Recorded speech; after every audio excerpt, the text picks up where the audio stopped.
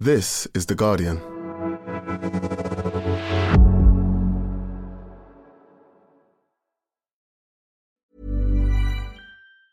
Hey, I'm Ryan Reynolds. Recently, I asked Mint Mobile's legal team if big wireless companies are allowed to raise prices due to inflation. They said yes. And then when I asked if raising prices technically violates those onerous two-year contracts, they said, "What the f*** are you talking about, you insane Hollywood ass?" So to recap, we're cutting the price of Mint Unlimited from $30 a month to just $15 a month. Give it a try at mintmobile.com/switch. $45 up front for 3 months plus taxes and fees. Promo rate for new customers for limited time. Unlimited more than 40 gigabytes per month. Slows full terms at mintmobile.com. Finding your perfect home was hard, but thanks to Burrow, furnishing it has never been easier. Burrow's easy-to-assemble modular sofas and sectionals are made from premium, durable materials, including stain and scratch-resistant fabrics. So they're not just comfortable and stylish, they're built to last. Plus, every single Burrow order ships free right to your door. Right now, get 15% off your first order at burrow.com/ACAST. That's 15% off at burrow.com/ACAST.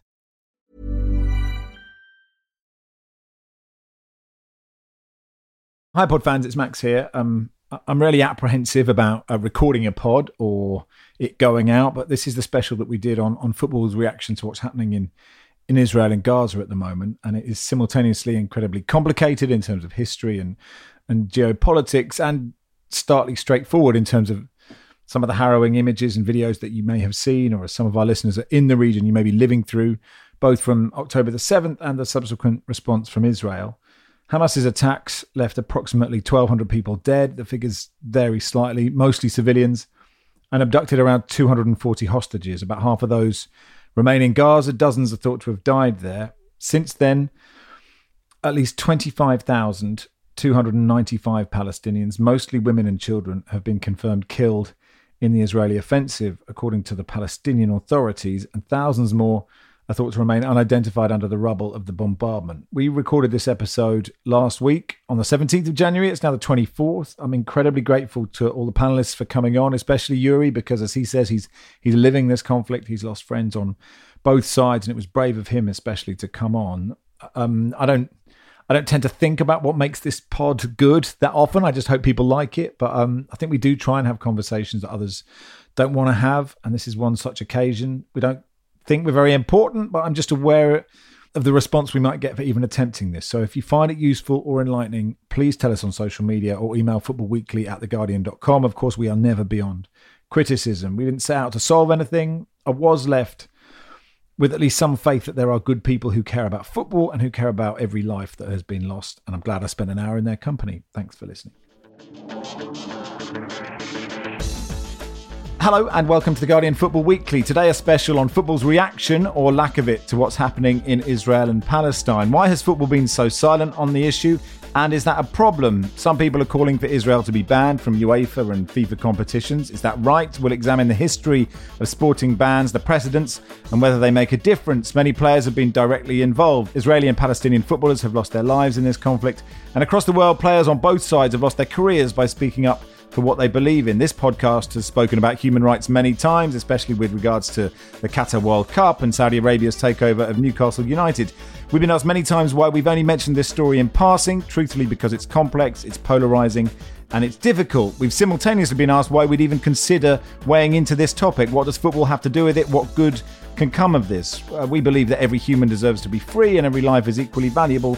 We ask you to listen with an open mind and in good faith. Just because a conversation is difficult, it doesn't mean we shouldn't have it. This is The Guardian Football Weekly.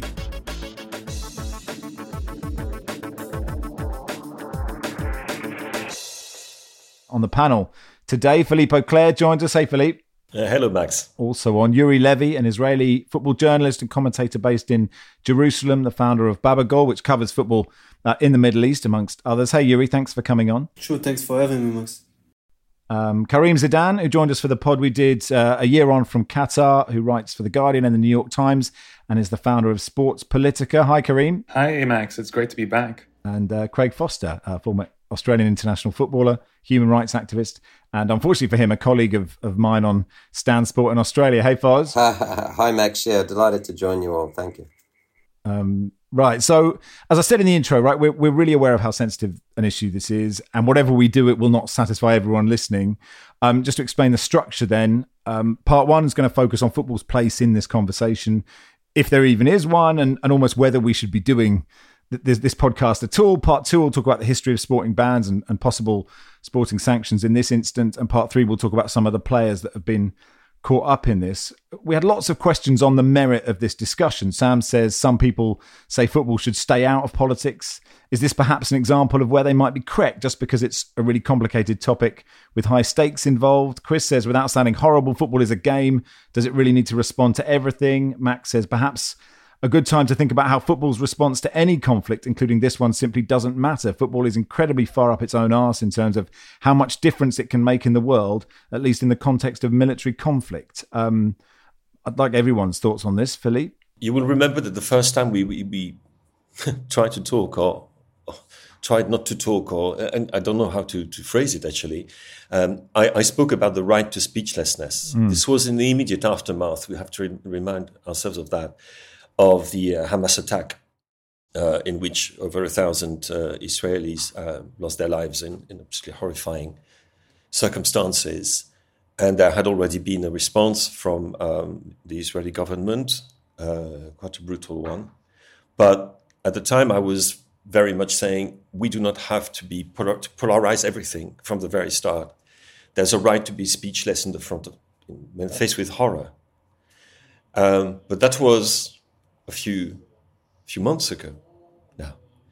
And I think that the situation has evolved in such a way that this conversation must be had.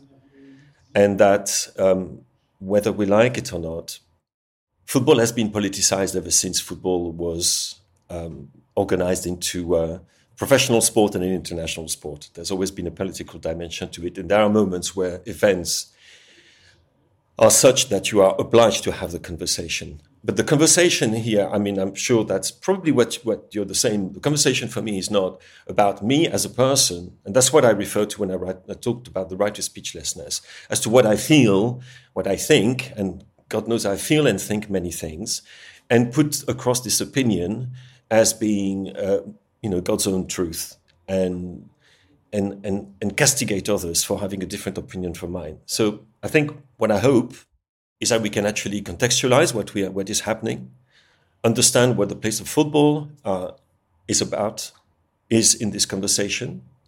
I do think there is a space for it, myself.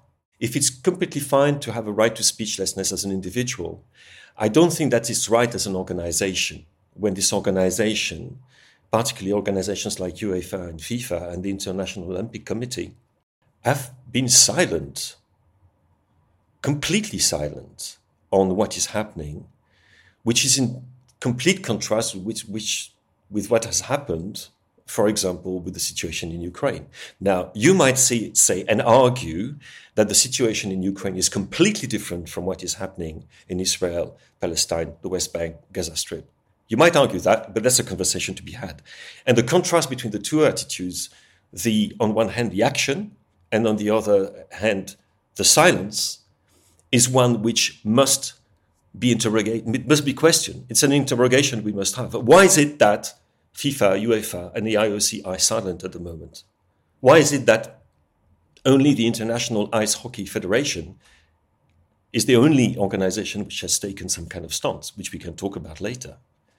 So, yes, that's why I believe, Max, that the conversation must be had, despite maintaining that there is also such a thing as a right to speechlessness. You do not have you can have an opinion, you're not forced to put yourself across as this is my opinion, this is the truth, and so forth, and contribute to the polarization of the debate. So I'm sorry, that's a long-winded answer because there is no short, no simple answer to the question you asked. That's okay. Yuri? First of all, I agree with Philip. Everyone has the right to remain speechless.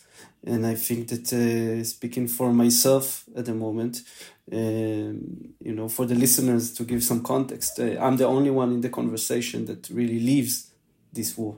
I breathe this war. I lost friends. I lost friends from both sides, Gazans and relatives. So for me, it's even more difficult to have this conversation, but I joined because I think it's important. and I'm privileged enough to remain and seated here with my voice, 2 hands, 2 legs, and a head to speak and tell the context that we live here, and also the other context. In my career, I've been covering Palestinian football in the past decade. Every stadium in the West Bank, I've been there. I've accompanied the Palestinian national team in their journeys to the Asian Cup in 2019, World Cup 2018. I've seen everything. This round of, this war, is probably the hardest moment in my career and my adult life. I'm raising now a 5-month-old baby that when the war started was 2 months old.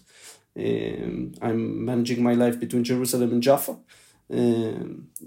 as we say in Arabic, and I live both people, and like majority of the people in this land, Gaza, Israel, the West Bank. It's very hard to explain to someone who is not here physically the level of combinedness and the level that we are mixed together in so many different levels. That sometimes from the outside view is it's all very dichotomic, like the conversations that being held. So it's very important for the context to understand where I come from and what I'm going to say. Do football needs to respond? I think, I joined Philip in this, and I think that more than the fact that football has become a professional activity or something, it's a human ritual. It's a human ritual that takes place for many years. And if it's a human ritual, so basically it contains everything that human rituals and human presence, human beings are doing, which is culture, social society, politics, everything, religion, finance, economics. This is why we're here. This is why we are speaking in the Guardian Football Weekly eventually. So I think that football must have certain response, but it doesn't have to be a unified response. For example, here in Israel, football, Israeli football, now speaking, is a very different field or stage than the rest of the subjects and fields in Israel, because in Israeli football, 1/3 of the clubs and 1/3 of the players are Arab, where they define themselves as Palestinian Israelis, Arab Israelis, Arab Palestinian citizens of Israel.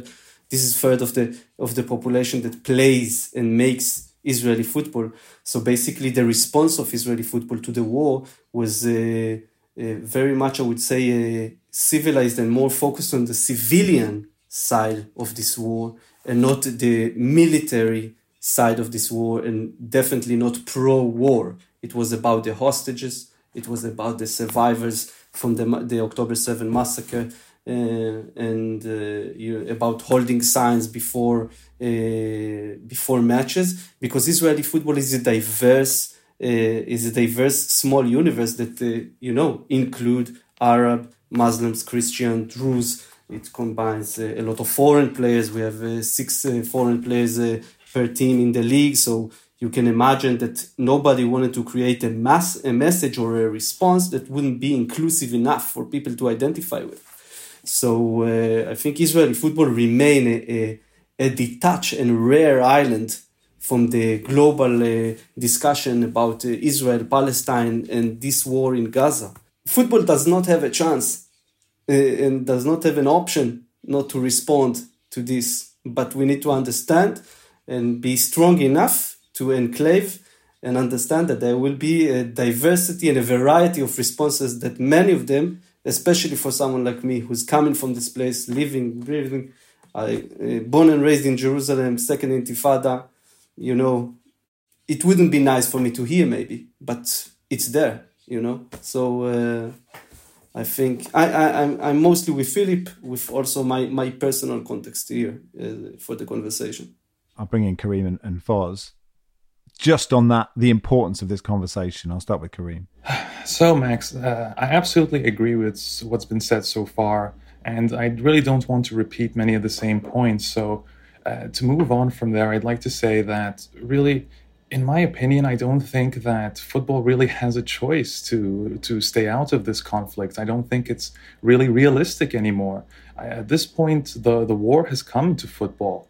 And in the case of what we've seen happen in Gaza since the start of the war, since October 7th, we've seen statements coming out from the Palestinian Football Federation saying that, and this is around December 13th, they said that about 55 football players have been killed in the bombardment in Gaza.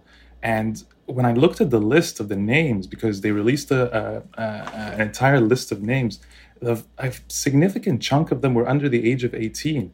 And that's something that's really difficult to swallow when you think about that, just on a human level, since we're talking about humans here rather than just politics and numbers. When you really think about that, and actually football is already involved in this, and that's just one of many examples.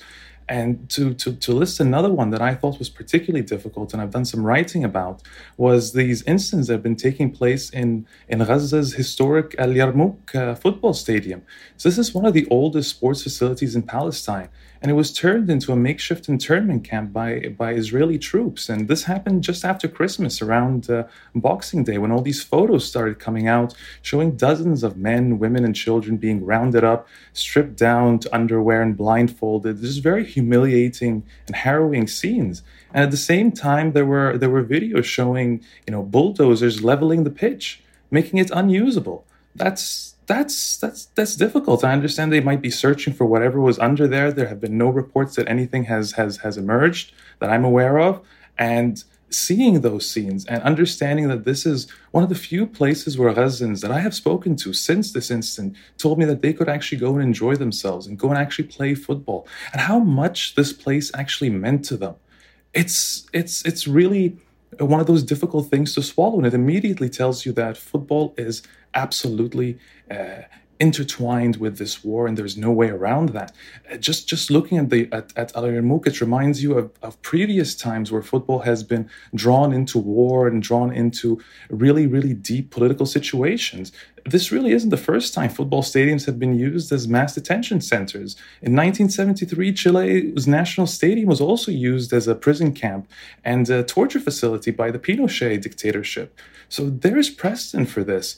But what struck me the most was speaking to Palestinians who have experience with Al Yarmouk Stadium.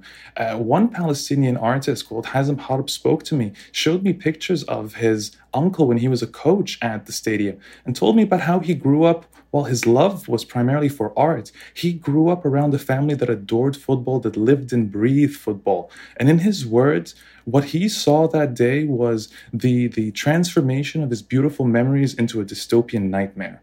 And that's what sits with me in situations like this. So it's hard for me to ever look at this as a journalist who covers the intersection of sports and politics for a living, and as an Arab who's lived across the region, has now one foot in the Arab world and one foot in the Western world. This has been a difficult time, and one that I have never attempted to shy away from, at least voicing my opinion in this situation, to the best of my capabilities and with the sincerest respect to the situation as well. Foz? Yeah, so, the question was first raised, I think, by Philippe about the right to speechlessness. And I think alongside that, as a corollary, we might also talk about the duty and the responsibility of everyone on an individual level and at an institutional level, and then multilateral and global sport, to act or at least do something. That doesn't have to be speaking, but the question is, do we all have a responsibility? And there's been many periods in history where people have been questioned post facto, because they've been too silent and haven't been willing to speak up at the appropriate time.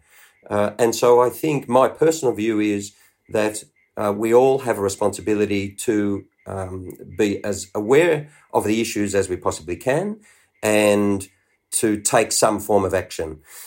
So I think sport deals with these issues on a number of levels. Firstly is stakeholder and athlete, for example. And I know that we're going to discuss, and throughout history, we've seen athlete activism through many heroic figures of sport who have taken the opportunity to either boycott various competitions, their own sports, or raise the issue in various ways within the competitive environment. The broader aspect, though, is around institutional response. And so the question you asked at the start, Max, is what should FIFA and IOC and others be doing about this current situation? The term that Yuri used is one that I think sport should be wedded to, and that is objective. And here's where we come to international law, human rights instruments, and humanitarian law. And that's where sport, in my view, has to be firmly embedded.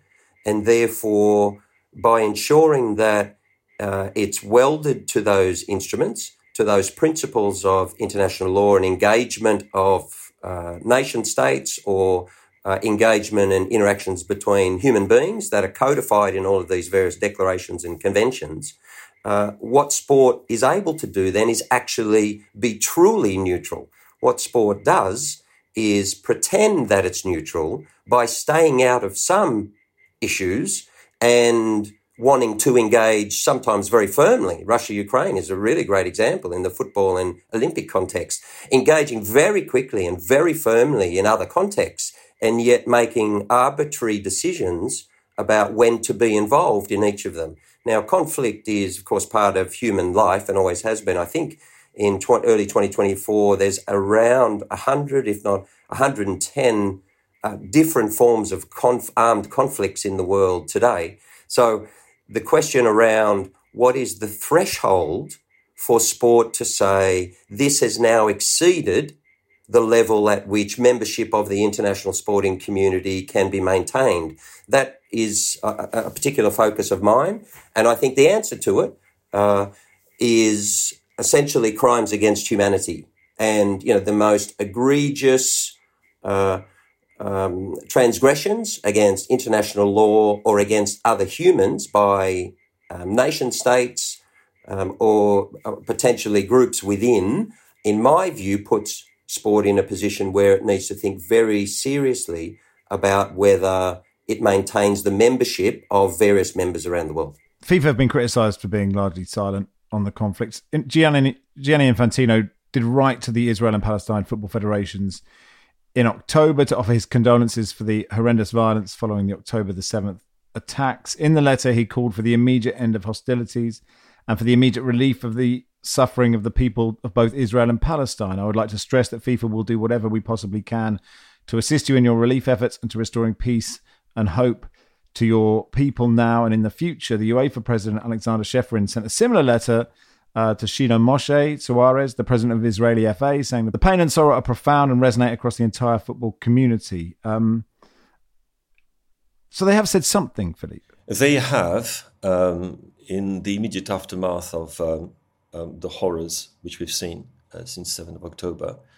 But they've yet to take a position when it comes to the questions which have been asked as to whether other decisions must be taken about the participation of Israeli teams, both in club competitions, because Maccabi Haifa and Maccabi Tel Aviv will take part in European competition.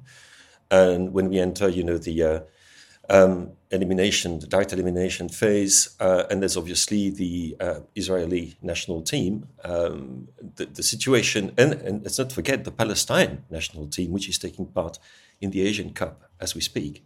From this point of view, there's been complete silence from everybody. So it is almost as if there is a dividing line here between political speech and football action, which has been drawn and which nobody seems to be willing to cross, and which I don't think is necessarily right, because again, the question is going to be put, and not just through petitions, not just through political activists or individual players or managers having an opinion as to what should be done, what should be said.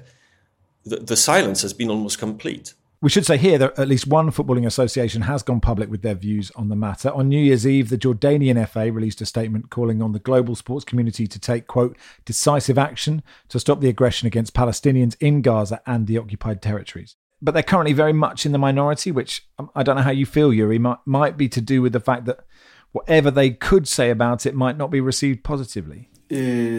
First of all, yes. And I have responses to everything that have been said so far. So if I may just relate a few things. Yeah, of course. First of all,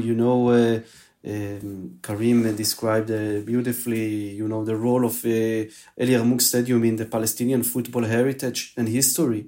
But unfortunately, this site has been used as a rocket site launch to shoot rockets towards Israeli population and Israeli towns. We need to put things in context. And again, Hamas also used football stadiums and hospitals and many public buildings within Gaza to detain Gazans and investigate Gazans and torture them if they don't collide with the right line. So it's important to put the things in the right context on what we are speaking about and what is taking place.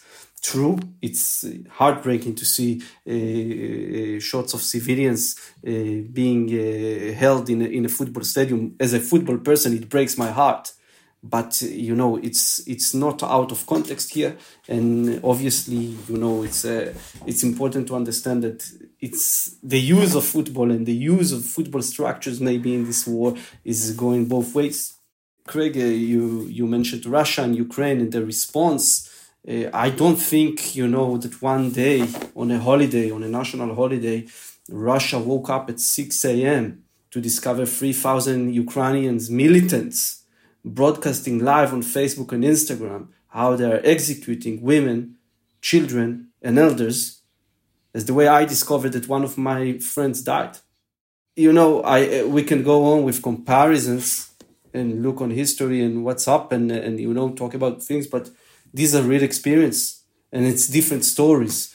And I think that the problem with the most complicated conflict of them all, that everyone and every big institution want to solve, and from Sepp Blatter, who thought he will solve it, he didn't succeed. Gianni Infantino still flirting with the idea. It's impossible to solve it. It's on us. It's on the people who lives here. Israeli civilians were attacked. And Israel has responded. Of course, there is a gap in powers, but there is no clear breach of international law. Yeah, human rights are being hurted. Yeah, if bad things happen, no argue about that. But the fact is, there is a discussion about it, whether there is an international law breaches right now taking place in the Netherlands. But small correction, the AFC, the Asian Football Confederation, took a clear stand. And the Asian Cup were opened just last week with a ceremony commemorating the Palestinian cause. The Palestinian captain Moussa Belbatat, which is a good friend of mine, spoke in front of 80,000 people about the sufferings of the Gazans. He was accompanied by Qatar captain Hassan El Aidous, also someone I had the chance to interview a few times in the past. And the Asian football community stood by Palestine firmly, always have been. The fact is, things are very complex. And when East and West collide, and unfortunately it's taking place on the land that I live in and I'm born and raised, and the Israeli-Palestinian conflict is situated at, it's very problematic because if you side with the Palestinians, are you against the US? Are you against the West? If you side with Israel, you are necessarily against the Palestinians. So at the moment we will be able to break this axiom that is completely false. And let me be clear, there are people who are making a great benefit from this axiom. Maybe there will be chance for my children, if not my children, my grandchildren, to live in a better place. That'll do for part one. We'll be back in 1 second. Finding your perfect home was hard, but thanks to Burrow, furnishing it has never been easier. Burrow's easy-to-assemble modular sofas and sectionals are made from premium, durable materials, including stain and scratch-resistant fabrics. So they're not just comfortable and stylish, they're built to last. Plus, every single Burrow order ships free right to your door. Right now, get 15% off your first order at burrow.com/ACAST. That's 15% off at burrow.com/ACAST.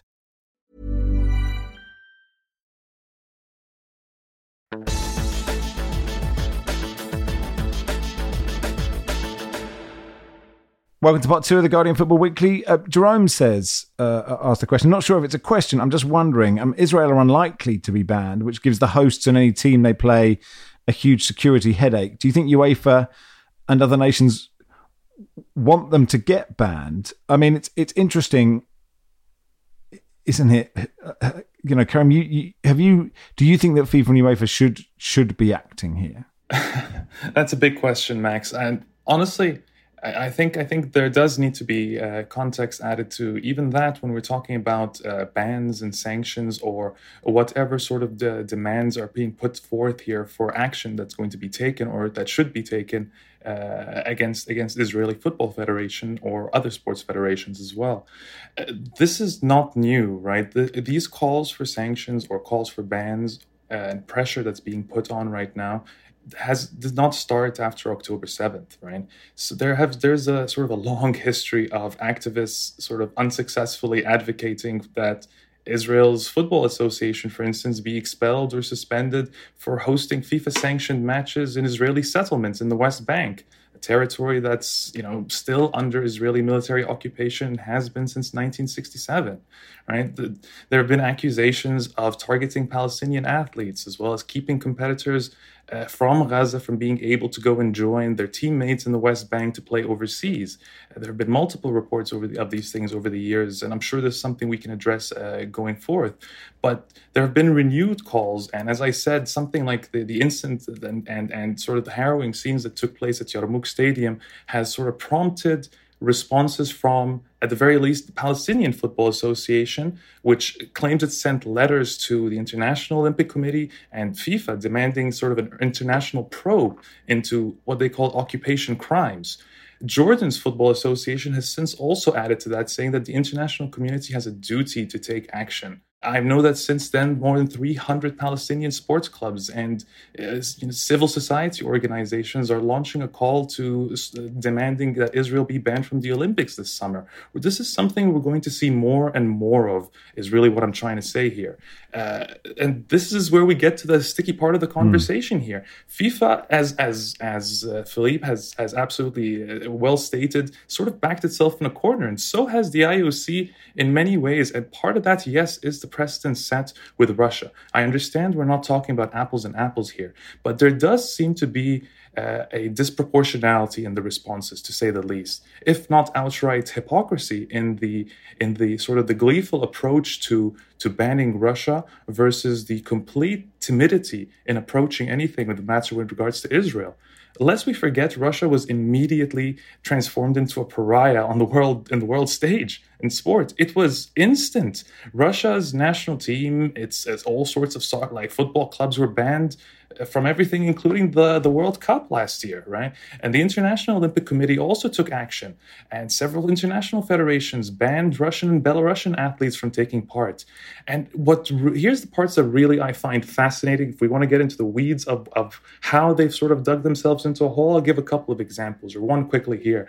On October 5th, and this is 2 days before the devastating attack from Hamas that killed approximately 1,200 people in Israel, the IOC suspended Russia's Olympic Committee for basically breaching Olympic charters, saying that by annexing the territories in Ukraine and taking charge of their football facilities, that they've broken into the Olympic Charter.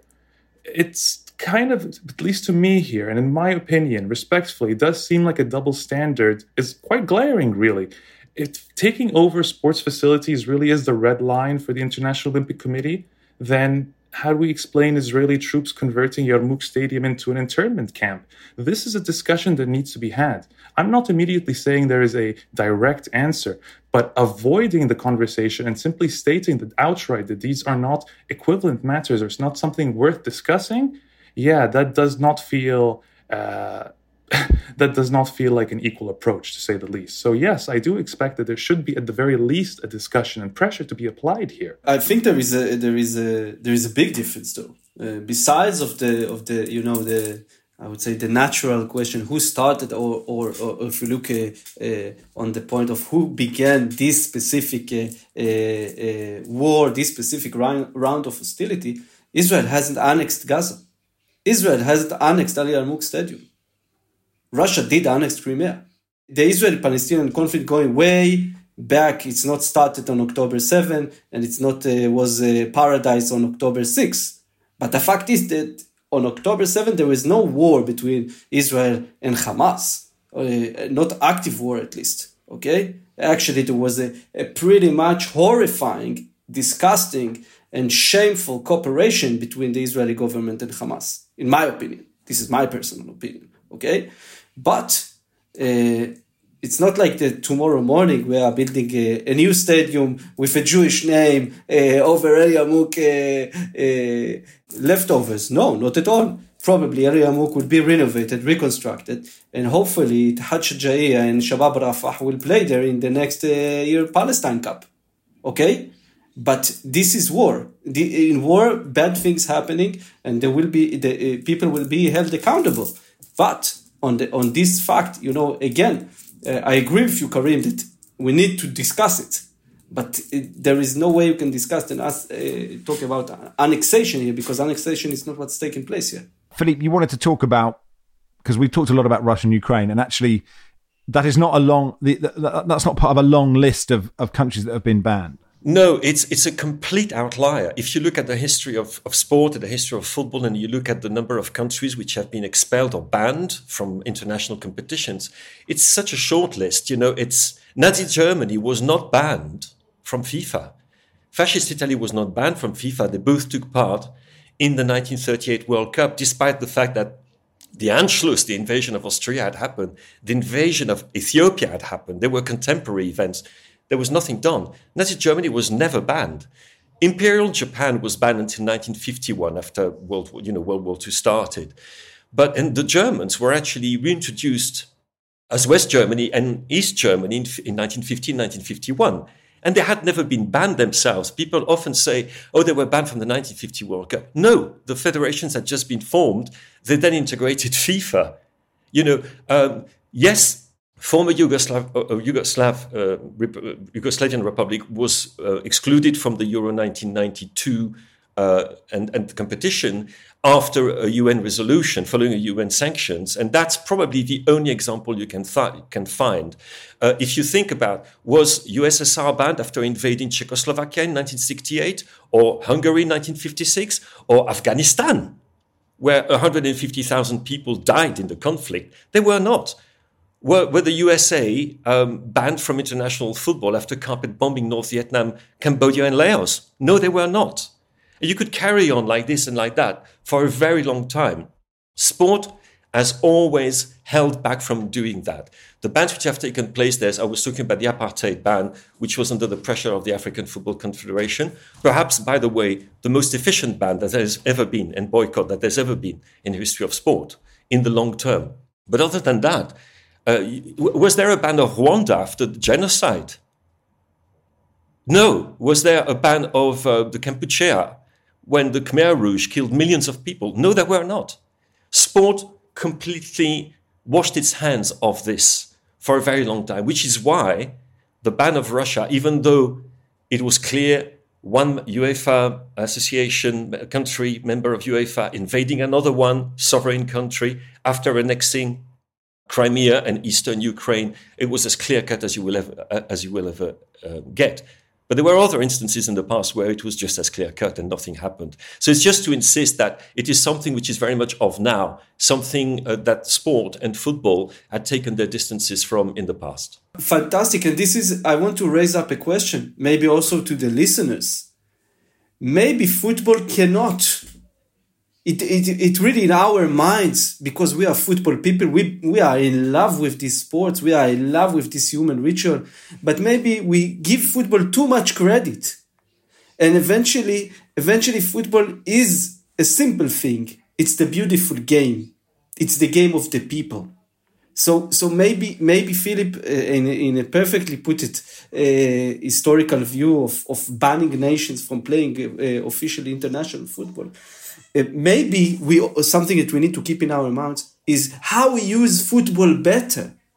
Not banning, but bringing together Think about it. I'm enlightened by what Philip just said here. But I think that for the listeners, maybe it's an idea. Maybe we are looking at football as a political stage, while we need to look at it as an opportunity not to do politics, but to bring people together.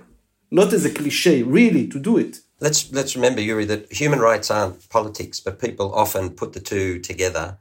And the other thing about it is what we haven't discussed is that, it's sports washing, because what's happening here as well is, you've got Qatar have been funding Hamas. They own clubs, own major clubs. And, this is one of the constructs now that's having a huge influence on FIFA's willingness to do or say anything, I'm sure.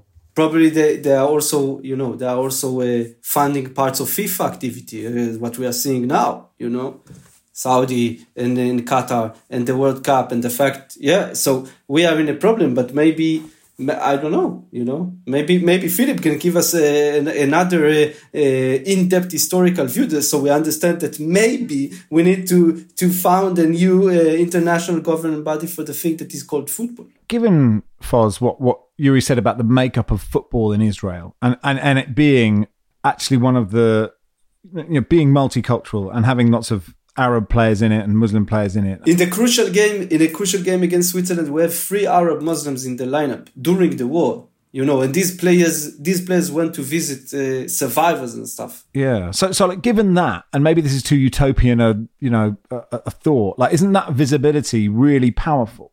Like within what is happening now? And so the idea of them of being banned would be counterproductive or not? Well, the answer is, it is really powerful to see, mixes of different cultures and particularly backgrounds, ethnicities, different religions who are experiencing conflict between their various states or non-state organisations playing together. And football plays a wonderful role in that around the world. But I think we need to be careful in kind of conflating some of these broader issues about what might happen after this particular conflict, or whether players do or do not play together, or what form of game they play together in.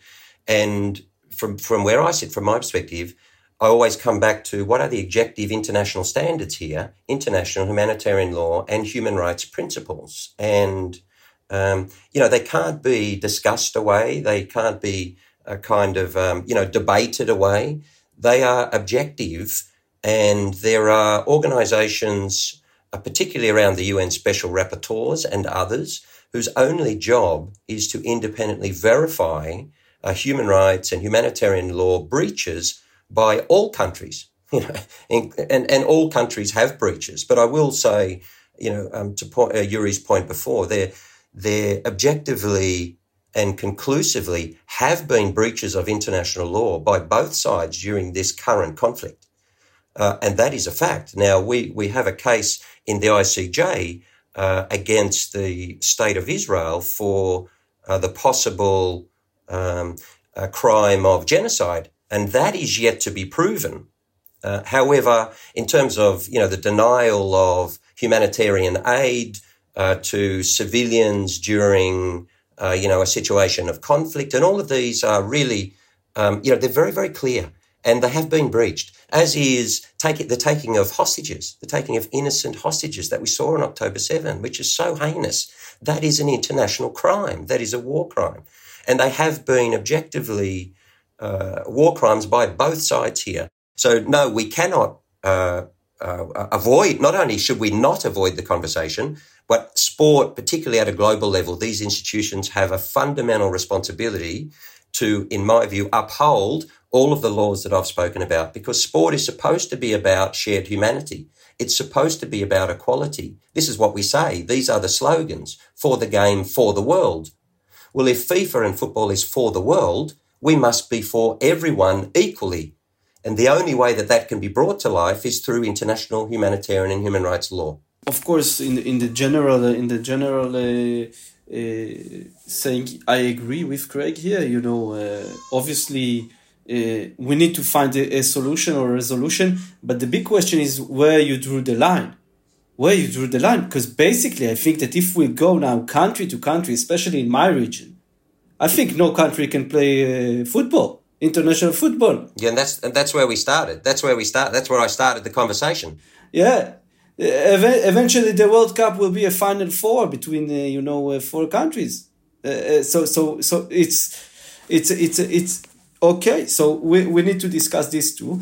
And you want to the comment you made about the fact that there is a genocide going on in Gaza. I don't know if you are aware. I assume you are, but the Palestinian population had multiplied itself 10 times since 1948. The Gazan population is growing 2.7% each year. Regardless of the siege, regardless of the war, I don't think it's a genocide if the population is growing. I don't see it colliding on the same manner. I think this is there are bad things and there are obviously human rights issues to solve and to hold accountable for in this war, but this is not a genocide. Within Israel, you have 2 million Palestinian Israel, full rights. Member of parliaments, doctors, football stars, celebrities, engineers, one of the pillars of this society. So, obviously nothing is perfect in Israel. There is discrimination. There is a lot what to talk about, a lot to fix. And there are people who are doing it day and night.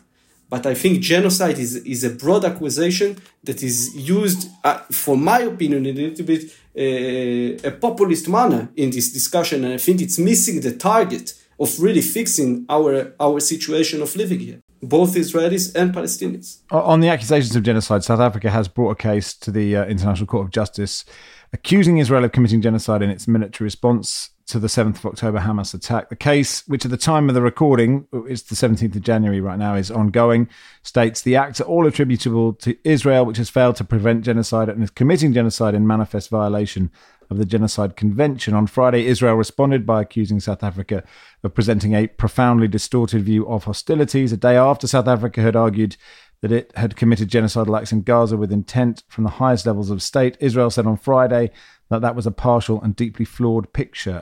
Before we end part two, Kareem, you wanted to come in. Well, look, I think this is something we can discuss day and night, and I don't necessarily think this is the podcast to do it, especially under such time constraints. But I do want to make one point at least, which is, while I understand everything that has been said so far, including what Yuri's been saying, I do want to stress one thing, at least from my perspective here, which is the crimes committed on October 7th were horrific. Yes, understandable. However, I still do not believe that is justification for the collective punishment that we're seeing taking place in Gaza. This is not a proportionate response, and that's something we have to remember here. We have seen entire neighborhoods flattened, the region, the enclave completely carpeted to the ground in ways that it would take an exceptional amount of time to recover. This is not a normal response. Countless civilians, women and children have died. This is what's happening right now. They are also innocent civilians. They are not responsible for the crimes of militants. They are not responsible for the crimes of militants. And therefore, this is why we're here, right? We're trying to understand how we can go beyond the pure political discussion, what the politicos and the politicians are going to say, and say how we as human beings can show humanity and respond, and how football can play a role. Because that's what football does, right? We talk about football as a source of power, but what about a platform for humanity? What about a platform for expression and for shared unity and for understanding and for appreciation? Maybe one day for peace, who knows? But that seems even right now a very difficult thing to approach. But I struggle with the idea that that war is just war, but I speak as a person who does not believe in war as a solution generally. So call me biased, call me what it may be. I do not believe as war as a just or realistic solution. I believe a true solution comes from achieving justice and dignity for all, and equality for all, and a shared understanding for all. That does not come through war. War creates more radicalization, more extremism, and more entrenchment of ideologies and separation, and leads us further and further away from peace. That is not what we want to achieve here. Just before we end part two, we should say that we reached out to FIFA, UEFA, and the IOC to get their thoughts on some of the allegations levelled against them in this episode. UEFA declined to comment. FIFA pointed us again to the letters written by Gianni Infantino to the Israeli and Palestinian FAs in the wake of October the 7th, as mentioned earlier in the show. An IOC spokesperson told us that the IOC has not in fact been silent on the issues, but have publicly stated their position several times.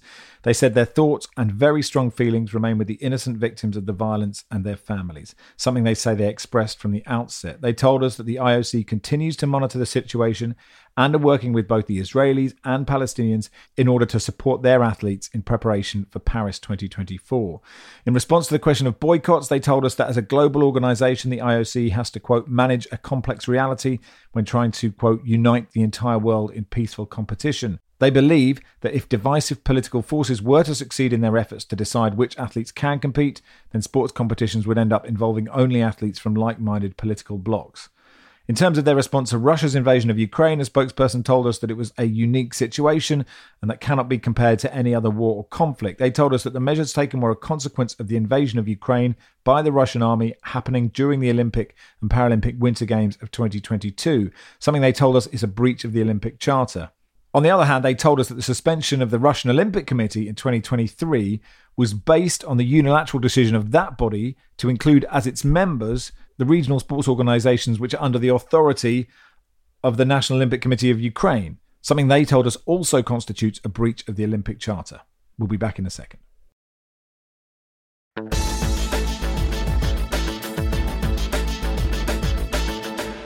Welcome to part 3 of the Guardian Football Weekly. I want to talk about some of the players involved. And sadly, some players have paid the ultimate price and have lost their lives. And it's worth... And, you know, everyone who's lost their life in this conflict has a story and it deserves to be told. And it seems kind of wrong to just pick out a couple, but we don't have time to pick out everybody. And actually, the story about players on social media is a discussion that's almost easier to have. But you mentioned a number of players in the WhatsApp group before this. Leo Asulin, tell us about him. Yeah, Leo Asulin is really a heartbreaking and devastating story. Leo Asulin is an former Israeli footballer. He's retired. He played for Bnei Sakhnin, which is it's the biggest and most influential Arab club within Israeli football, the first Arab club to win a cup. And really, within Israeli football, it's a pillar of the common life and coexistence. Arab and Jews playing together under Arab management. There were better years, but in general, an oasis of what communal life in this place could be. And Leo was the face of their heroic run for an historical Israeli Cup triumph in 2002, and later even played with Sakhnin at St. James's Park against Newcastle United in its older version with Nicky Butt, Patrick Kluivert, and that Newcastle. Right, that one, yeah. Yeah. And Leo was a funny guy, a great goal scorer. On October 7, he was at the Nova Festival, dancing, celebrating. I think for my familiarity with his story, also trying to forget the burdens of daily life. And he was murdered by Hamas terrorists in this festival, something that was discovered only 48 hours after. He's a cult figure in Israeli football because he played for Bnei Sakhnin and took this club to its highest peak, but he also was a fan favorite at Beitar Jerusalem. He used to play for Hapoel Tel Aviv, the most left-wing club in the country traditionally, but also as a kid he supported Maccabi Tel Aviv, and he really was I would say a microcosmos of Israeli football, combining all together. Everyone moved from him: Arab, Jews, left-wing, right-wing, Hapoel, Maccabi, Beitar. And, you know, it was those days, those early days of the war that we all were grieving and still very much in shock. And, you know, sirens going all the day. That Leo Asulin was, for a moment, or for a day, something that united the whole country. I think he didn't enjoy this position and this level of impact while he was making history for Israeli football and for Arab football within Israel.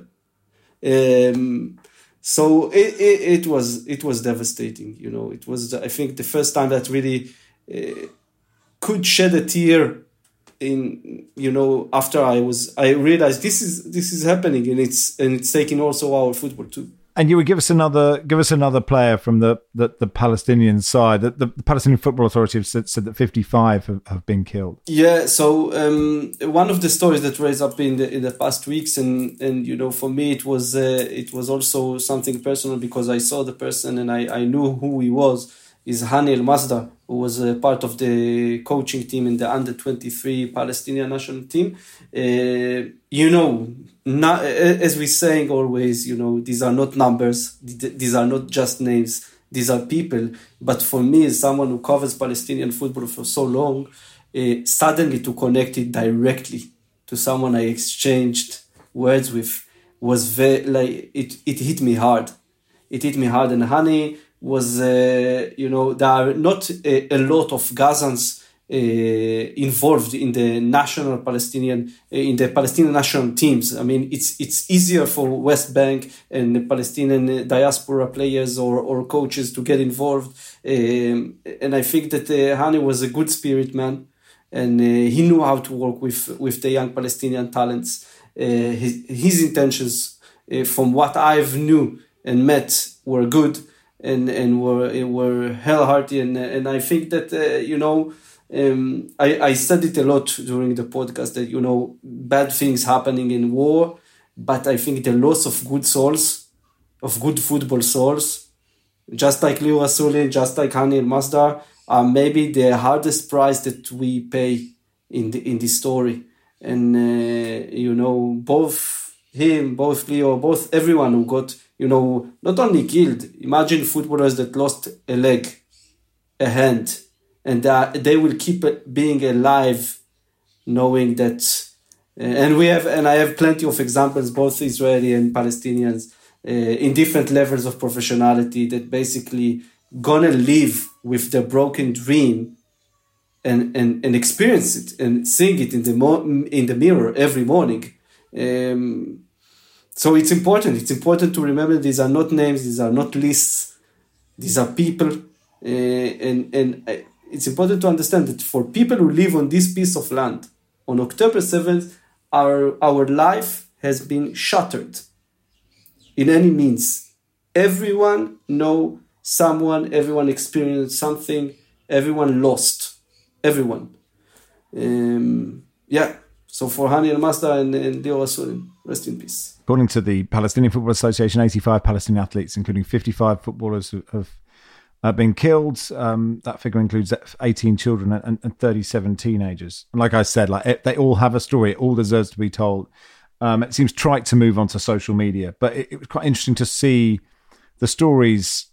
Kareem of Anwar El Ghazi had his contract terminated by Mainz on the 2nd of November after a series of social media posts he made about the conflict.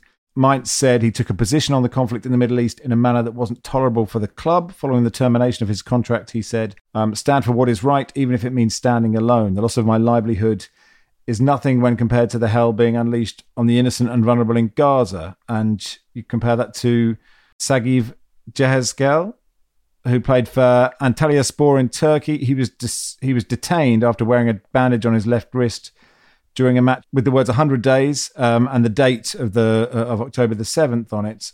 Following his release, Turkey's justice minister announced an investigation into Jehezkel over the bandage incident for suspected incitement to hate. He said, "I did not act to incite or provoke anyone. I'm not a pro-war person. There are Israeli soldiers held hostage in Gaza. I'm someone who believes that this 100-day period should end now. I want the war to end. That's why I showed the message here." It's fascinating to see. It appears that there are some places where you can take one side and there are some where you can take the other, but you can't in the other, if that makes sense.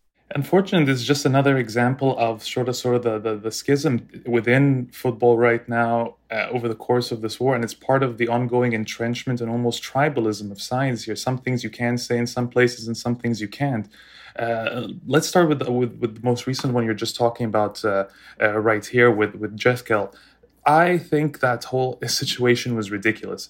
Let's begin with that right now and say, that is an infringement on your freedom of expression, and says a lot about the Turkish government, which has long proclaimed itself as a democracy, but it's absolutely no such thing.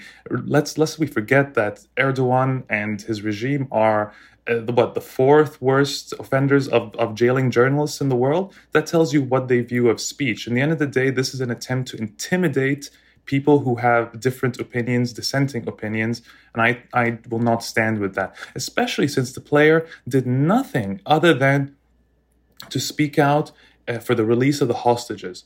That should not be political. The unfortunate reality we live in is that something like that is made political now. That request should not be made political. Similar, I believe, as the request for a humanitarian ceasefire, which should not be political either. But alas, here we are right now in this situation. So yes, that I think is ridiculous. Likewise, though, I'd like to say, or not likewise in the sense that they're equal or similar situations, but since we also mentioned Anwar al-Ghazi, I'd like to say that from what it appears to me is that one of the social media posts included the slogan, "From the river to the sea, Palestine will be free."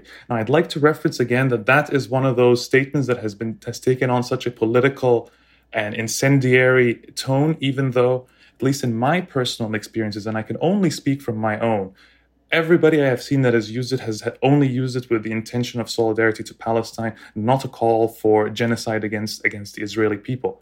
That is not the intention of the slogan there. I cannot speak for Anwar al-Ghazi, but I'd like to at least assume we can give somebody the benefit of the doubt that was not their intention. He has come out himself afterwards, apologizing for upsetting people, and I think in situations like that, we're seeing how it divides across lines. But unfortunately, this is also how social media plays out, isn't it? Because you tend to end up seeing not only what the algorithm shows you in your own bubbles, but it also shows you things that are going to make you more mad. And these were situations that were going to make more people mad, which you don't see as much, even though this went viral on Arab social media. And I'd like to point this one story out. An Egyptian striker called Ahmed Hassan Kuka, he scored a hat trick in Turkey, and he dedicated the win to a Palestinian girl called Reem. She was a 3-year-old who was killed in an Israeli airstrike while sleeping in her bed.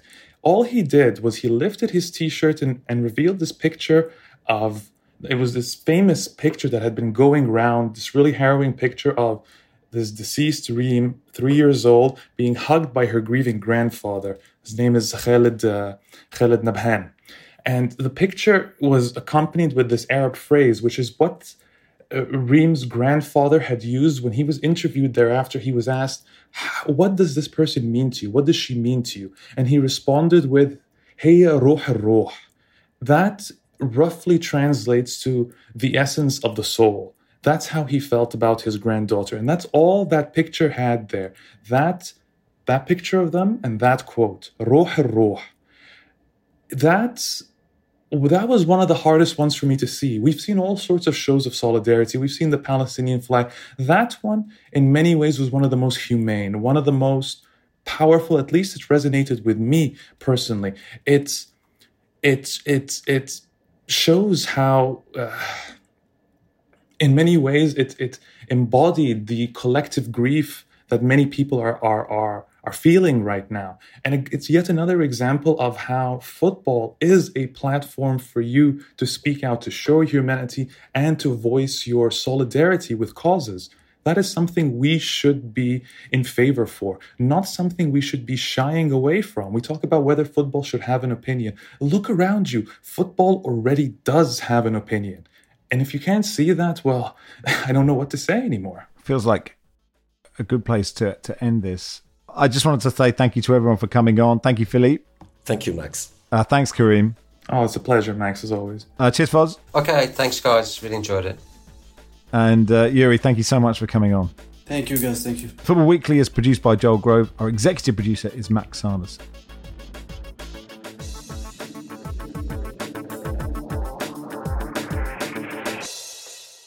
This is The Guardian.